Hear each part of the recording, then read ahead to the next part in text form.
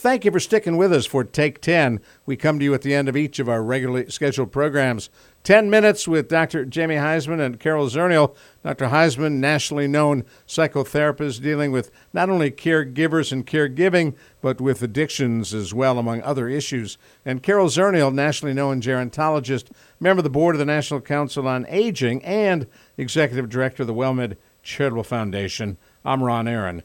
Issue, Carol, that you and I and Dr. Jamie talked about briefly before we went on. If you have no motivation, zero motivation, how do you motivate yourself? Yeah, this idea came to me. I was thinking about some caregivers that really, they've gone down for the third time. Nothing's getting better. There's a long road ahead of them. They just have kind of checked out. Burnt out, checked out, and things need to change. But, it would be such a stretch to actually do something about it. So, we were talking to one of our guests that was talking about kind of the apathetic caregiver who just is an observer almost. Besides going through the motions of, feeding the person and keeping them safe, they're really just not doing much else. So, I don't know. Is that too complicated, Jamie? Is that too difficult a question? No. And actually, I think the only thing that we don't do our self-service in this world of caregiving and senior care often is that we kind of find so many adjectives for often the same condition. And I do think, apathy is the cousin, if you will, of burnout. It's very difficult to look at a loved one or be in the presence of a loved one, no matter how we feel, and just totally be apathetic. It's just not in our nature. But so I would like to throw this often into the world of burnout. And the concept of what you're talking about, motivation, I mean, it's with us every second of our lives. I mean, basically, we all have goals every moment, every hour, every day, in our lifetime. We need to. Goals to eat, goals to sleep well, goals to eat well. And there is a lot of different things you can do to kind of take that, what you're saying is apathy, and I say possibly somebody who just doesn't have this awareness that or looks at this whole world in very large pieces instead of small baby steps. And so motivation to me, somebody who's apathetic, you really have to go back to the beginning. You have to go back to Life 101 and start doing this in very incremental steps. Well, one thing that you just said really caught my attention was looking at the big picture. And for those of us who are having a hard time with whatever, not just with the caregiving piece, but maybe getting to the gym, losing weight, cleaning the mess in our closet, it's because we become so overwhelmed by the totality of everything that needs to be done. Absolutely. I spoke to a patient today who literally 4 months from now is going to have a great, huge life event happen in his particular life. Now, he is clinically depressed, but he's so focused on what's happening 4 months from now that he can't pull himself out of bed today. That's how daunting and awesome it is.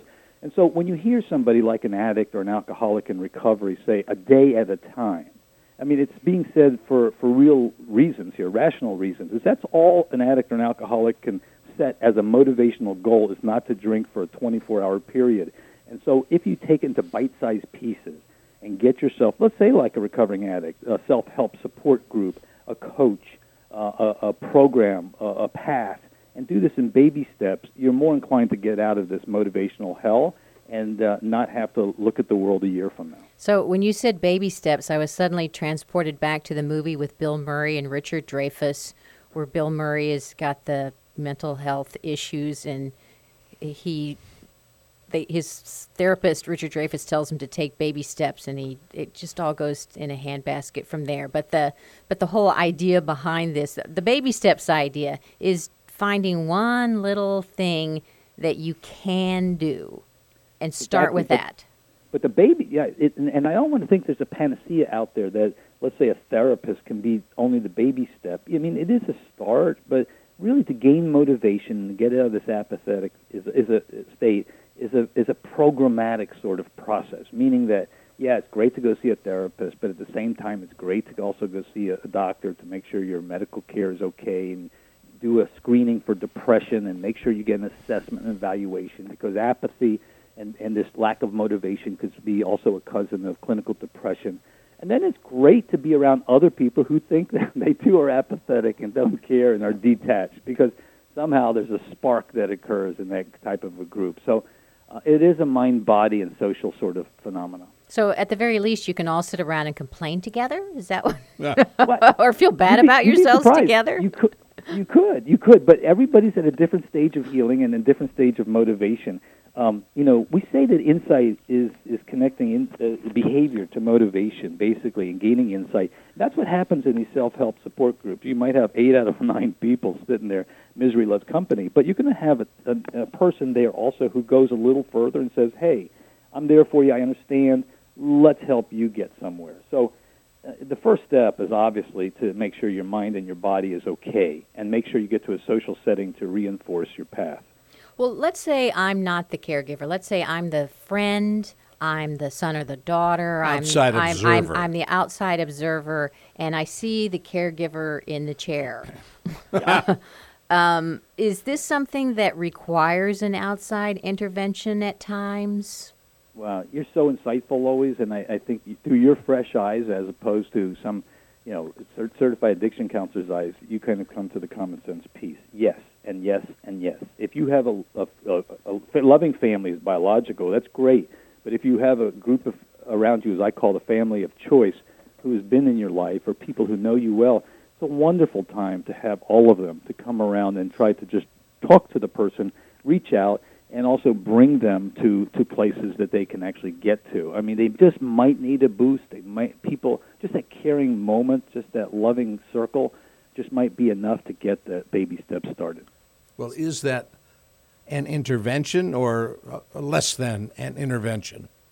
We call it an intervention, but in my world, after almost a quarter century in the addiction world, we used to do interventions on addicts and alcoholics, Ron, and now an interesting thing, we're doing these loving get-togethers that you would also call an intervention with a senior to also assist them to a residential setting where they didn't think about before. So, yes, it's called an intervention, but I also see it as called just a loving family moment of clarity, that we all care about the person in front of us. Even interventions are done out of love, even if they're boundaried in tough love. So this might also be a place where we kind of lead by example, like, let's go check out this support group, or let's go visit that facility, or let's go talk to this particular, behavioral therapist person together, just and be that moral support.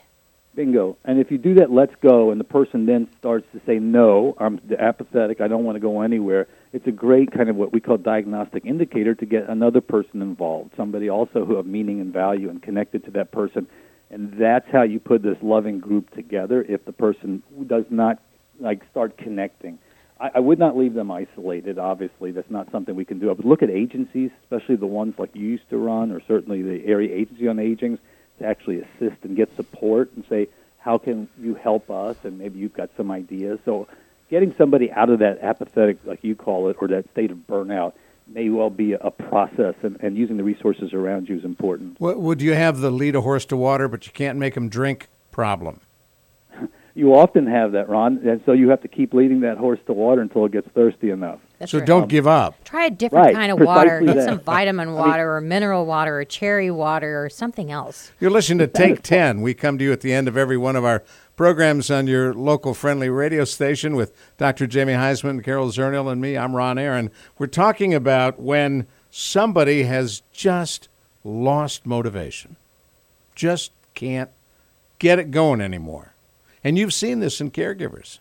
Yeah, we do see it in caregivers where, I always say, when the caregiver's kind of checked out because they really are, I think, burnt out or just overwhelmed. So I like this idea of intervention with a little I, maybe a little nudge, a little friendly help, guidance, a little, what can I do to help you to maybe get them started in the right direction. Jamie, 20 seconds, you get the last word. I love the fact that little I too, Carol. I think you're right on target. I also love the fact of what you're doing with Caregiver SOS. And my real quick 20-second overview would be to, if they could, and I know they do probably already, we did it in Florida with hurricanes, make a telephone tree. So if you find out somebody has checked out and you think they're not motivated and they're apathetic, make sure that there's other caregivers who can call them just to check in. What a great idea. Dr. Jamie Heisman, thank you. Carol Zernial, thank you.